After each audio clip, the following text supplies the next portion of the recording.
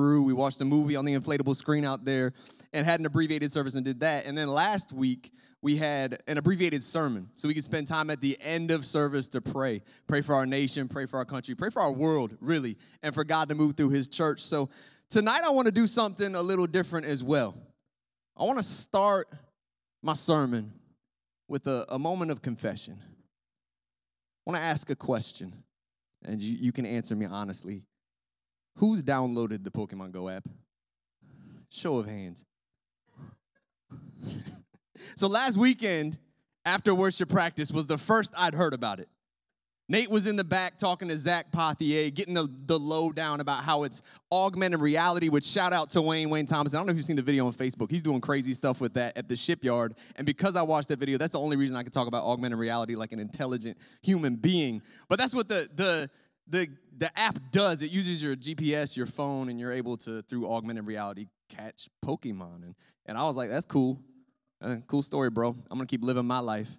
But I had no idea how big it was getting because it's tapped into simultaneously our nostalgia for the 90s, our struggle with ADD, and our addiction to our cell phones. It's just all three of those in one, and it's thrived. In the past week, the downloads and use has already surpassed like the dating app Tinder. It's about to pass Twitter, which has been around for 10 years, which is crazy. On Monday, Nintendo's stock was up 25%. I don't care about winning the game. I wish I could have won there. Like, I had stock, and I could have cashed in on that. That's what I'm bitter about. But there's also positive stuff. There's crazy stuff. Some businesses have had to put on their doors Pokemon for paying customers only. Like the Holocaust Museum and the Arlington Cemetery have had to turn around people that are just wandering in, looking at their cell phone, trying to catch Pokemon. And there's been people hopping out of their car in high-traffic areas who have been hit by their car to catch Pokemon. But again, there's been some positive stuff you've seen, or maybe you haven't seen, but there's been instances where cops are playing it with protesters. Like just this little glimpse of community in what's becoming a more and more fractured world. So that's positive in a way, right? At the same time, in the same place, people are playing this game together. And I read a testimony, actually. It said, I'm a vet with PTSD. The last 3 years, leaving my yard was a chore. Today, I took my kid to the park and talked to 20 random strangers. Thank you, Nintendo. So that's cool. But of course, with every fad that just takes over, and every fad that infiltrates, especially like the church youth, and even here, I saw the hands, some of the adults, you get pushback, right, from the super saints that don't know how to pick their battles. Like, if only you were as passionate about Jesus as you were about fill in the blank, then the world would be a better place. If only you were as passionate about, say, seeking the lost as you were about catching Pokemon, the world would be a better place, right? And real quick, actually, it's not just a U.S. thing. This is the president of Israel posted that picture and said, somebody call security just this past week. But again, with the church, you can get some pushback, right? And some funny memes. And if you haven't seen any, then I've got a short highlight reel. This is a comedian. He goes by Kevin on stage. And this is just him just hitting you with some of those Jesus jukes. Some of y'all are so busy playing Pokemon Go, but do you go to church? Do you go into your war room and pray? Do you go to Bible study? Oh, you playing Pokemon, but have you poked Amon and invited him to church?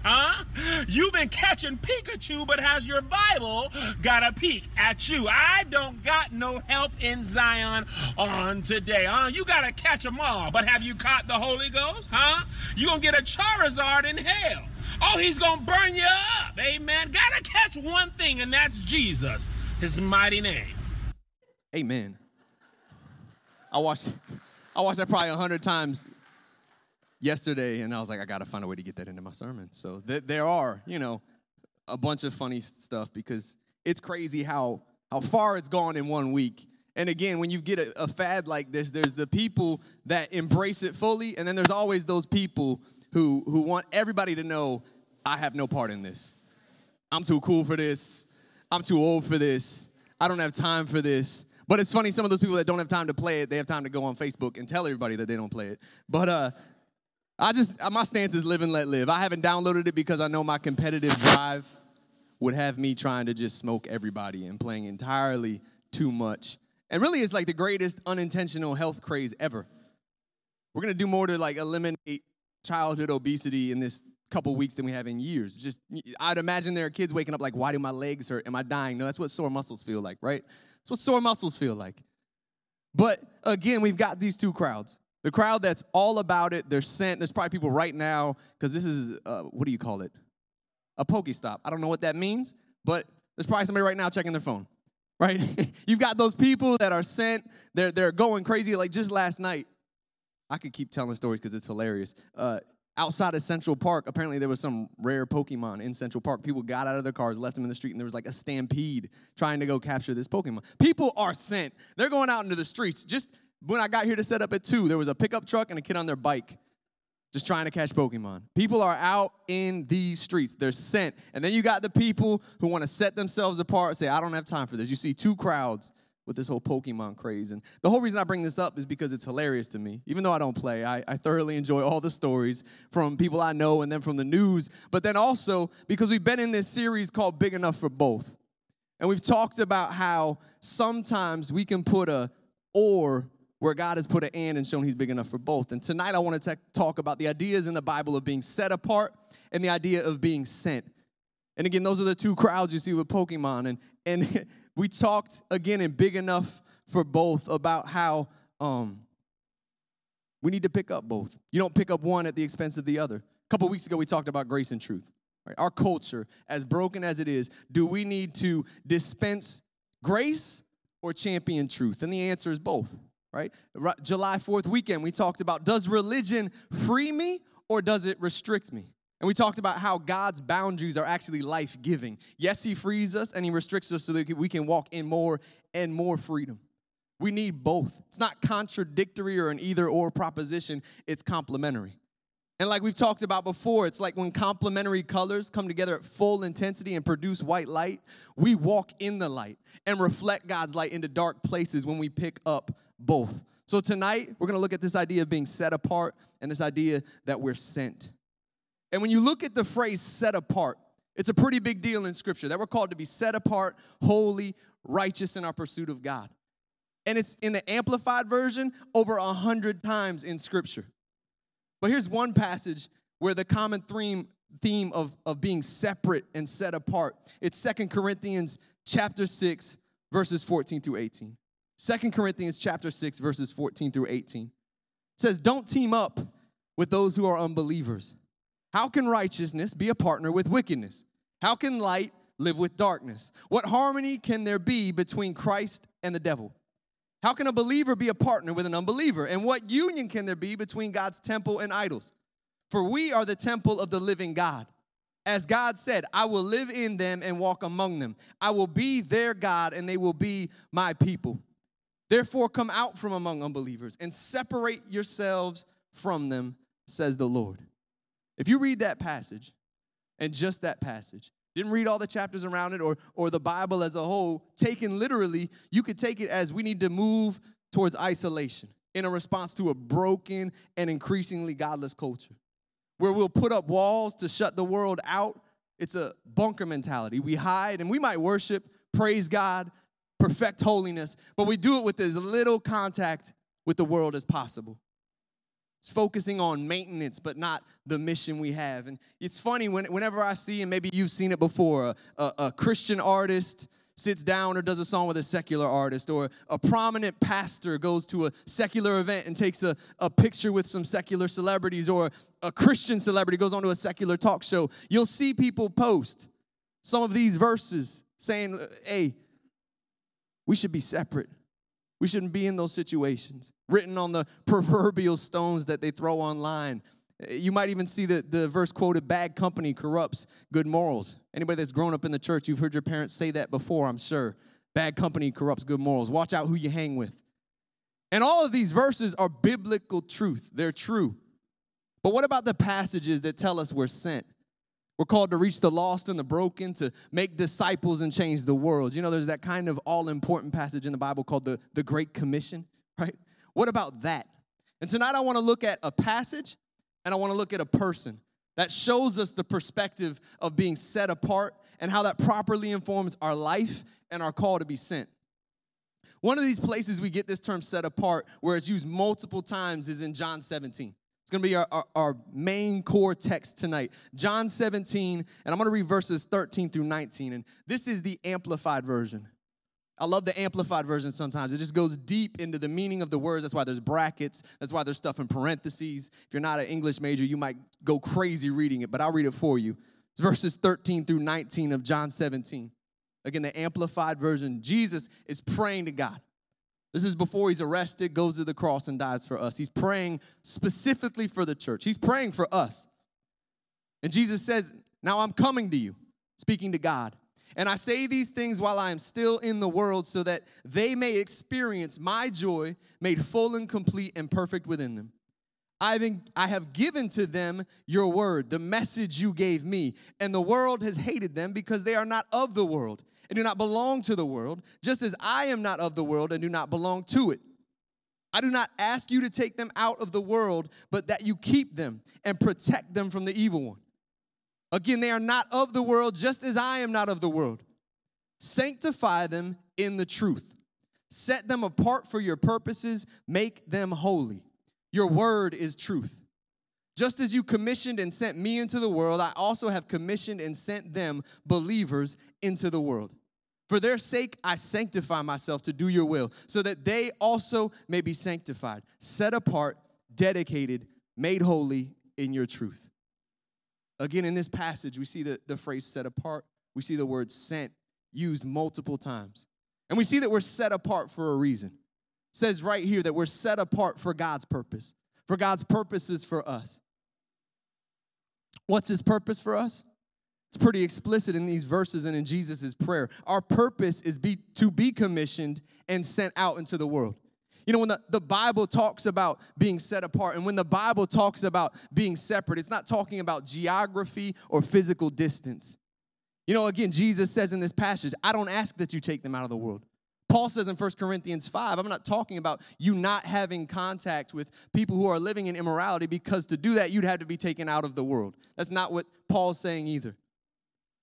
See, difference, being set apart, it doesn't demand distance. We can be both set apart and sent. We can pick up our call to be set apart, and we can pick up our call to be sent. We don't want to pick up one and put down the other, nor should we. Because without contact with the world, we won't have an impact on the world. We can't isolate or fortify or bunker down. We've got to infiltrate. And that takes both being set apart and realizing that we're sent, that we have a calling. And really that takes some courage. I love that Tara prayed during worship. Give us an extra dose of courage, because we need to pray for that tonight. But just to have a moment of participation, who are some courageous people you know? We're going to have a moment of participation because I know some of y'all are trying to catch Pokemon right now. Focus. Who are some courageous people that you know? Whether it's a specific person or people that have an occupation, a generic group of people, some courageous people in the world. Missionaries, absolutely. Hey, we got a couple here from Costa Rica, right? Shake their hand tonight. Tell them God bless and pray for them. Tara. Active duty military, absolutely. Military in general, absolutely. Police and fire, yep. We brought donuts, my wife and I, all over the place on Monday with y'all's name on it, just so you know. City Life, that we're praying for them. So y'all need to cash that check. I wrote it, so be praying for our police officers and firefighters, all right? Who else? Courageous. Anybody battling cancer, amen. The people that serve them, too. Caretakers, yep. What about, who are some courageous people in the Bible? When you think of the Bible, people that exhibited courage. David, same time, simultaneous, yep. Jesus is always the right answer. Yes, Nate. We've been in youth ministry. We know, hey, all else fails, say Jesus. Anybody else? So, we say Stephen, yep, absolutely. Nathaniel? Daniel? Yes. Noah? Yep. I hear John. Esther. Paul. Moses. Mary. All these examples of courage. The one I want to hit on, I don't remember who just said it. It might have been Emily, is Daniel. You know, we think of Daniel, though. It was over here somewhere? Oh, sorry. Let me give credit where credit is due. Kathleen, thank you. What do you think about Daniel? What do you think of Daniel and the lion's den, right? Like that's the story. That's the flannel board history we know from Sunday school. Daniel in the lion's den, and this story where he's persecuted for spending time in his prayer closet and he gets thrown into a den of lions.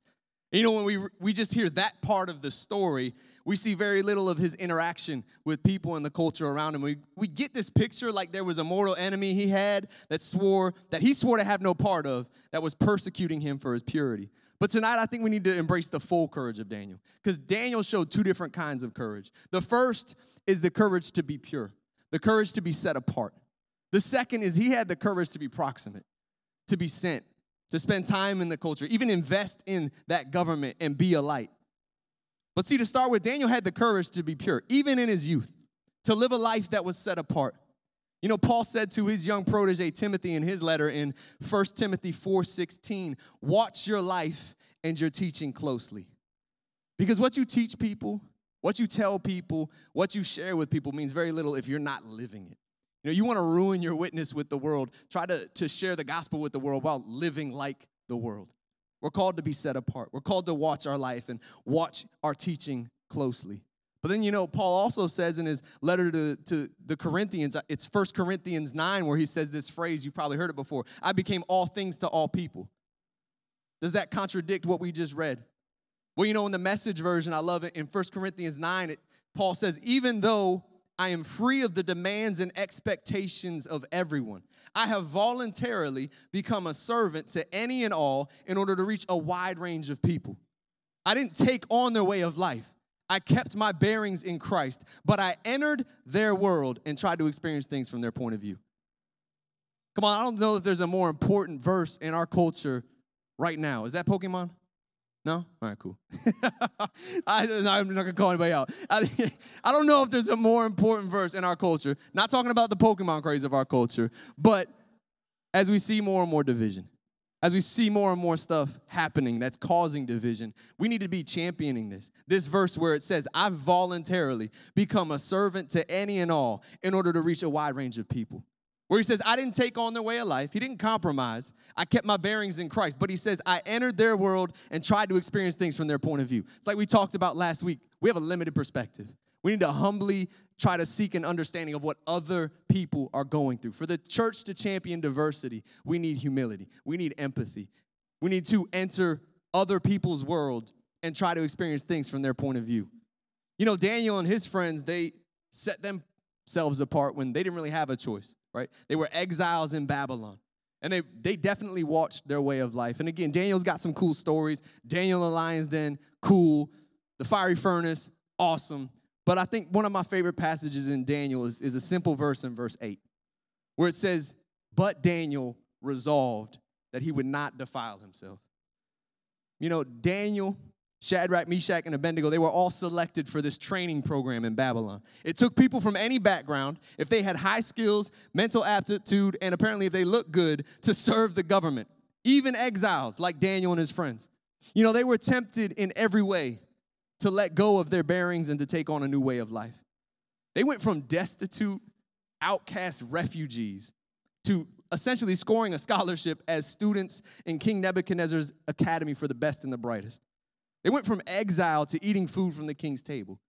It's like if a homeless person got a winning lottery ticket or got a scholarship to Harvard. You know, from the very beginning, too, we see Nebuchadnezzar. He tries to redefine them with new names, ultimately to get them to let go of their convictions and pick up a new way of life. But again, in Daniel chapter 1, verse 8, it says that Daniel and his friends, they resolved. And that's a strong word. It's got deep meaning. It means committed to a course of action, that you're committed to a response. We can go through life with our only response being reactions and whatever happens to us, we try to react. But then there's also making a resolution. Daniel and his friends resolved early to be set apart, and it set the course for the rest of their life. You know, wanting, preferring, or having an inkling towards God's will in a world where we have a constant onslaught of temptation. It's not enough. We need a resolution to be set apart. And then you ask, well, what was Daniel even resolving about? Well, Daniel resolved not to eat meat from the king's table and defile himself with what God declared unclean. You know, I'd imagine there was some bickering. Maybe not, but I would have bickered. I'd have been like, are we going to let this little detail trump this incredible opportunity that we have? And this wasn't a fast for Daniel. This is where we get the Daniel fast, but this was a matter of obedience. It was a clear-cut issue of obedience to God and faith in God, because this food was, according to God, unclean. They were to have no part in it. But again, imagine the pressure from their peers, possibly from each other, because imagine the possible repercussions to go back into exile, back into suffering, not just disgrace, but danger. But they didn't just respond and react and compromise. They resolved and they walked in conviction. The same issue that tripped up Adam and Eve, forbidden fruit, forbidden food, they passed with flying colors. You might have all the abilities in the world to be sent and have an impact and make a difference. And Daniel and his friends, because they were selected for this, we know that they did. But unless you resolve to set yourself apart, you won't go far in God's purpose for you. And here's the thing. Daniel and his friends, they did go far within this academy. They found favor with their teachers and their overseers because they acted with grace towards them. They studied for 3 years in this system, in this schooling with pagans. I used to tell the youth, if they could do it for 3 years, you can too. Go into any school and maintain purity. Go into any school and resolve that you're going to follow Christ. But then it says they graduated and they were given government positions. The Bible says they were 10 times better than the others Nebuchadnezzar had appointed. And Daniel served in this position in the government, people say, for up to 6 decades. 60 years of his life spent in this culture. This was no holy hermit locked up in his prayer closet. That was his habit, and that's what fueled his courage to be set apart. But Daniel also had the courage to be proximate. And Babylon was a dark culture, far darker than any workplace we work in or place we go for our work. It was a pagan culture, but he lived as light, interacting with it. A lesson we need to learn from Daniel is you can be set apart and sociable. You can be set apart and sociable. Doesn't have to be weird. Doesn't have to be overbearing. Doesn't have to be drawing battle lines. Doesn't have to be quiet and all but silent. You can be set apart and still interact in our society and be a light for God. Paul said on the ideal church leader in 1 Timothy 3:7, speaking of the ideal church leader, he says he must have a good reputation among outsiders. Daniel had an amazing reputation. And Paul's statement here just assumes you're having interactions with people outside the church. You're having interactions where you're being a light in a dark place. And the king wanted Daniel, because of his reputation, because of his character, because of his integrity, to rule as governor over the whole kingdom. And because of this, his enemies get jealous. And you might know the story. They wanted to cripple him. So they're looking like, how can we get this guy? But because he was set apart, he was pure, he walked with integrity, they couldn't find anything. So they had to attack his prayer life because his prayer life was his way of life. So it worked. He wouldn't quit. He wouldn't compromise his faith. He was resolved, and he showed amazing courage to be set apart. He showed amazing courage to be pure and committed to God, all the way to the lion's den.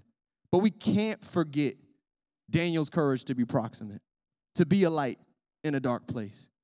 And to come full circle, speaking from John 17 and speaking from Daniel, is again, in churches, you might even hear this question about, their DNA. Do we want to go deeper, disciple the saints, or do we want to reach people, have a what you might call a seeker-sensitive service, right? Do we want to reach people, or do we want to go deep? You know what? Both. Reaching people is deep, right? When you reach out and you're reaching your community, that's deep.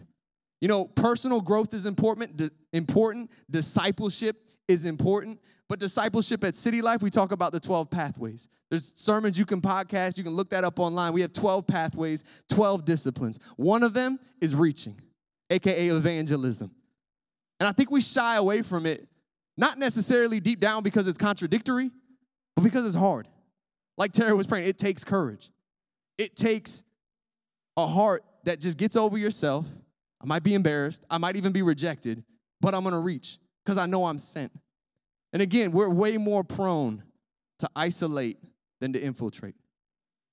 We're way more prone. Like we talked about it last week, our flesh, we want to meet some people that think like us, look like us, and are like-minded, and that's where we're comfortable. But Jesus calls us to step out. Jesus has permission to call us to step out because he stepped out of heaven and went to the cross for us. So he's got a little pole there. But he calls us to step out. You know, Jesus left the throne so he could open the door and sit on the throne of our hearts. And when we don't go when we're sent, that's disobedience rooted in the fact that something else is on the throne. Often, pride. Focus on ourselves. And the reality is we aren't truly, fully set apart. I tweeted a while back, again, Twitter's almost being eclipsed by Pokemon Go. I'm like irrelevant now. But I tweeted a while back, there was this conversation online, it was on YouTube, I posted the link of just a Christian group that I love, and it was a conversation that they had with a secular artist about music, and I was like, this is dope, this is cool. So I posted that to Twitter, and of course somebody found it, what I like to call a troll, a keyboard warrior, and they were like, no, I can't get behind this. And they quoted just scripture after scripture. They quoted that passage we opened with from Corinthians 6. They quoted the passage about bad company corrupts good character. And my stance in life with social media, I don't feed trolls, but I wanted to. Because I think sometimes we can wrongfully assume that contact and heartfelt relationship with people who don't know God is somehow an endorsement of their values. Like relationship with them is some kind of compromise.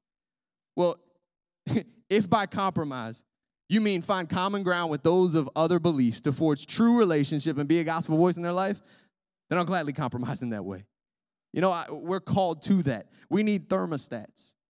Everybody that's been working in kid life for the past few weeks just said amen. If you see anybody that's worn a kid life shirt or serves in kid life, high five them, hug them, give them $20, something. They've been working these past couple weeks. The AC's been floundering. But they fixed it this week. Amen, right? I think it's cooler over there than it is in here. Anyways, that's a rabbit trail. But, hey, thank them. The people that volunteer and watch our kids and we're doing it in heat, thank them twice as much. But let's come all the way back. We need thermostats. We've got a lot of thermometers. People that can tell the temperature of our culture, can tell this is wrong, this is an issue, that situation over there is a problem, this person is a problem. We got a lot of thermometers that can point to that can tell the temperature. We need more thermostats. We need people that are willing to go to dark places and be a light, change the atmosphere, set the temperature. You know, I don't know if you saw these, but this is for training for Established Footsteps. Specifically, Living Light training. It's October 8th, 2016, 9 to 3 p.m. But you can sign up because what Established Footsteps does is they minister to strip clubs. They minister to prisons. They go out. Sometimes they're out on Saturday nights ministering to these strip clubs, and they change the atmosphere.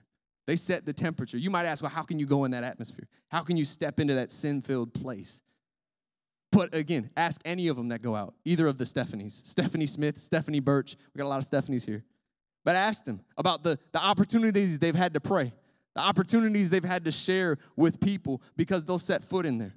You know, the reality is if you're set apart, you'll set the temperature. You know, greater is he that's in us than he that's in the world. Sometimes we just need to live like that. You know, rubbing shoulders with sinners doesn't eliminate the cross. Matter of fact, Jesus rubbed shoulders with a lot of quote-unquote sinners on his way to the cross to die for them. I think sometimes we fear corruption, contamination, whatever, like it's contagious in circumstances where God has faith for conversion. We got to have that same faith. We're called to resist the devil, not run from him with our tail between our legs. Are there times that we need to avoid compromise? Yes, Daniel did. But evil isn't a contagious disease. It's a conscious choice. We need to make what Jeannie Mayo, I love, she calls it the pre-choice choice. The resolution, to resolve to be set apart. And then when you're in those circumstances, you're set apart, you set the temperature. You know, Daniel avoided compromise, but he never avoided contact because without contact, there's no impact. Daniel was placed in Babylon.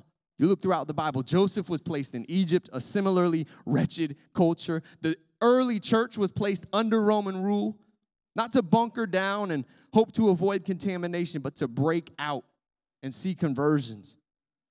You know, the church, our generation, us in the church, we were placed here for right now, for this season, for this time. You know, these past weeks, depravity and sin has wasted no time rearing its ugly head, assaulting the sanctity of life with violence after violence, death after death, all around the globe. Acts of injustice that create division rather than unify, they've all been prolific as of late. You know, the church in this season needs to be focused and it needs to be fearless. The church needs to share, again, we talked about it last week, the inherent value of every life that's created in God's image. Lives have been lost again and again. People are dying unjustly from all different backgrounds, every color of skin. If you haven't been pained by each instance, let me be bold enough to say you should be.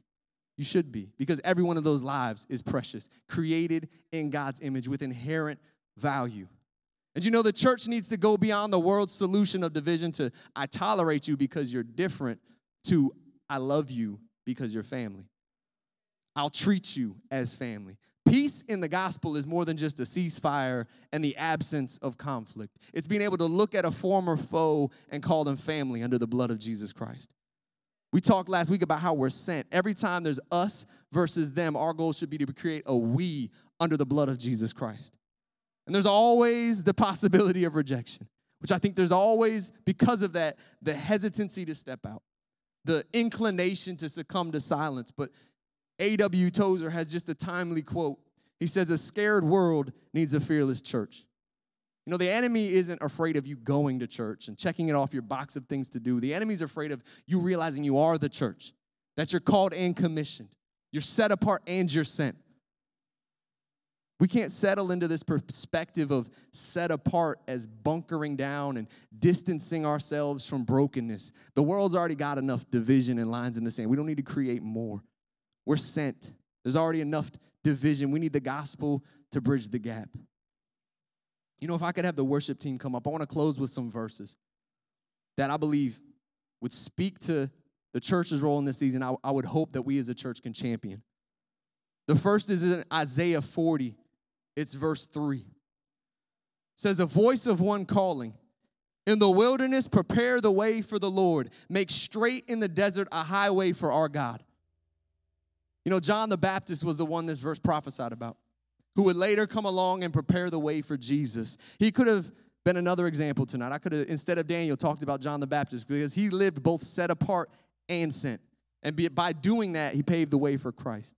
And you know, his culture, he could have made his call, his purpose in life, so many different things. Because he was a part of a Jewish culture under Roman oppression, he could have had a rallying cry of all kinds of things. But his rallying cry was to rally to Jesus, to pave the way for people to know Jesus Christ. It's what he did with his life, is he was set apart and he was sent. You know, this year we're in an election year. We're in the midst of countless debates about gun problems, racial problems here, there, and everywhere, and the policies and procedures that should be in place. And these are good conversations to have, conversations we should have about our nation and where we're at as a culture. But the number one issue of our day that we need to be speaking about as a church isn't going to be found on a platform, a political platform, or anything like that, in newspapers or anything. The number one issue in our day is a God problem. It's a sin problem. The divides we see in this world are just symptoms of the fact that sin has divided our relationship with God. The church's responsibility in this season, it's not legislation, policies, and procedures. The Bible doesn't say go make a Christian nation. It says go make disciples of all nations. It doesn't say to rule over, but to reach. We're sent. God said go.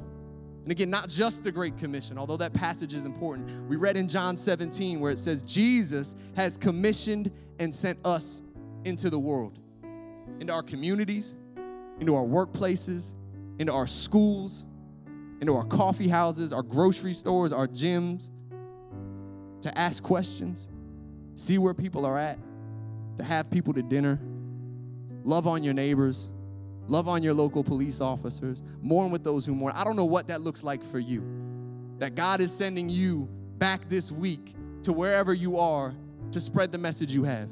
That's just a question we need to go home with tonight. God, what do you want me to do this week to share you the hope that you have, the one message that can heal our land? How do you want me to do that this week? Is it reaching out to a neighbor, taking a coworker to coffee, taking donuts to a police station and praying for them? What does it look like for you? Again, Jesus sent us into the world. And in Isaiah 40, it goes on in verse 9 to say this, another verse that I hope our church can champion. It says, messenger of good news, shout from the mountaintops. Shout it louder, O Jerusalem. Shout and do not be afraid. Tell the towns of Judah, your God is coming. I believe God would say to us as a church, messenger of good news. Tell the town of Suffolk, tell the town of Carrollton, tell the town of Smithfield, tell the town of Chesapeake, Portsmouth, wherever you're from, that God is coming. Not only is God coming, but he has come through Jesus Christ to die for us, cover us in his blood, bring peace and healing to the brokenness around us. May we shout it with our lives. We're carriers of the one message that has the power to bring healing to the world around us. Paul says in Colossians 1 verse 23 of the good news, in the Message version, he says, there is no other message, just this one. I am a messenger of this message. My question for you tonight is, what's your message in this season? What message is your life putting forth? What's the script and the message of your conversations, of your posts, your interactions? Are you taking the time to be a messenger of the good news? Because we can have stances on all kinds of things. The only thing that's truly going to heal people from the inside out is the good news in the gospel of Jesus Christ. And trust me, silence is a message all its own. So God, I would pray tonight you would edit our message where it needs to be edited. God, edit our lives where they need to be edited. Edit our prayers to look like Jesus. Again, Jesus said, we join Jesus in prayer. Set us apart for your purposes so we can be commissioned and we can be sent. Where we need to be set apart, where we need to make some pre-choice choices, resolve to not compromise, maybe in the places we've compromised again and again, the issues of sin, the issues we're trying to overcome. God, where we need the strength to be set apart and resolve to give us that strength. But as Tara prayed earlier, where we need the strength to simply step out and be obedient to the fact you've sent us, give us the courage we need. Come on, if we could stand, we're going to go back in. We're going to sing God of miracles. But let's make that our prayer tonight. God, give me the courage to be pure. Give me the courage to live a life set apart that can be a light. And then give me the courage to go when you call me to go, to not be disobedient to the call you've given us. And if that's you in either instance, you need prayer because you need to get over something that's been just haunting you. You need to resolve and make a pre-choice choice to lay that down here tonight, then I want to pray for you. Or if you believe you need courage, more boldness. You know, the Holy Spirit came upon the church in Acts so that they could go out with boldness. Let's pray. If you need prayer for any of that, I'd love to pray for you. Nate's right here. He can pray for you. If you need prayer, let's pray. But let's also worship in this moment. And let's be obedient to go.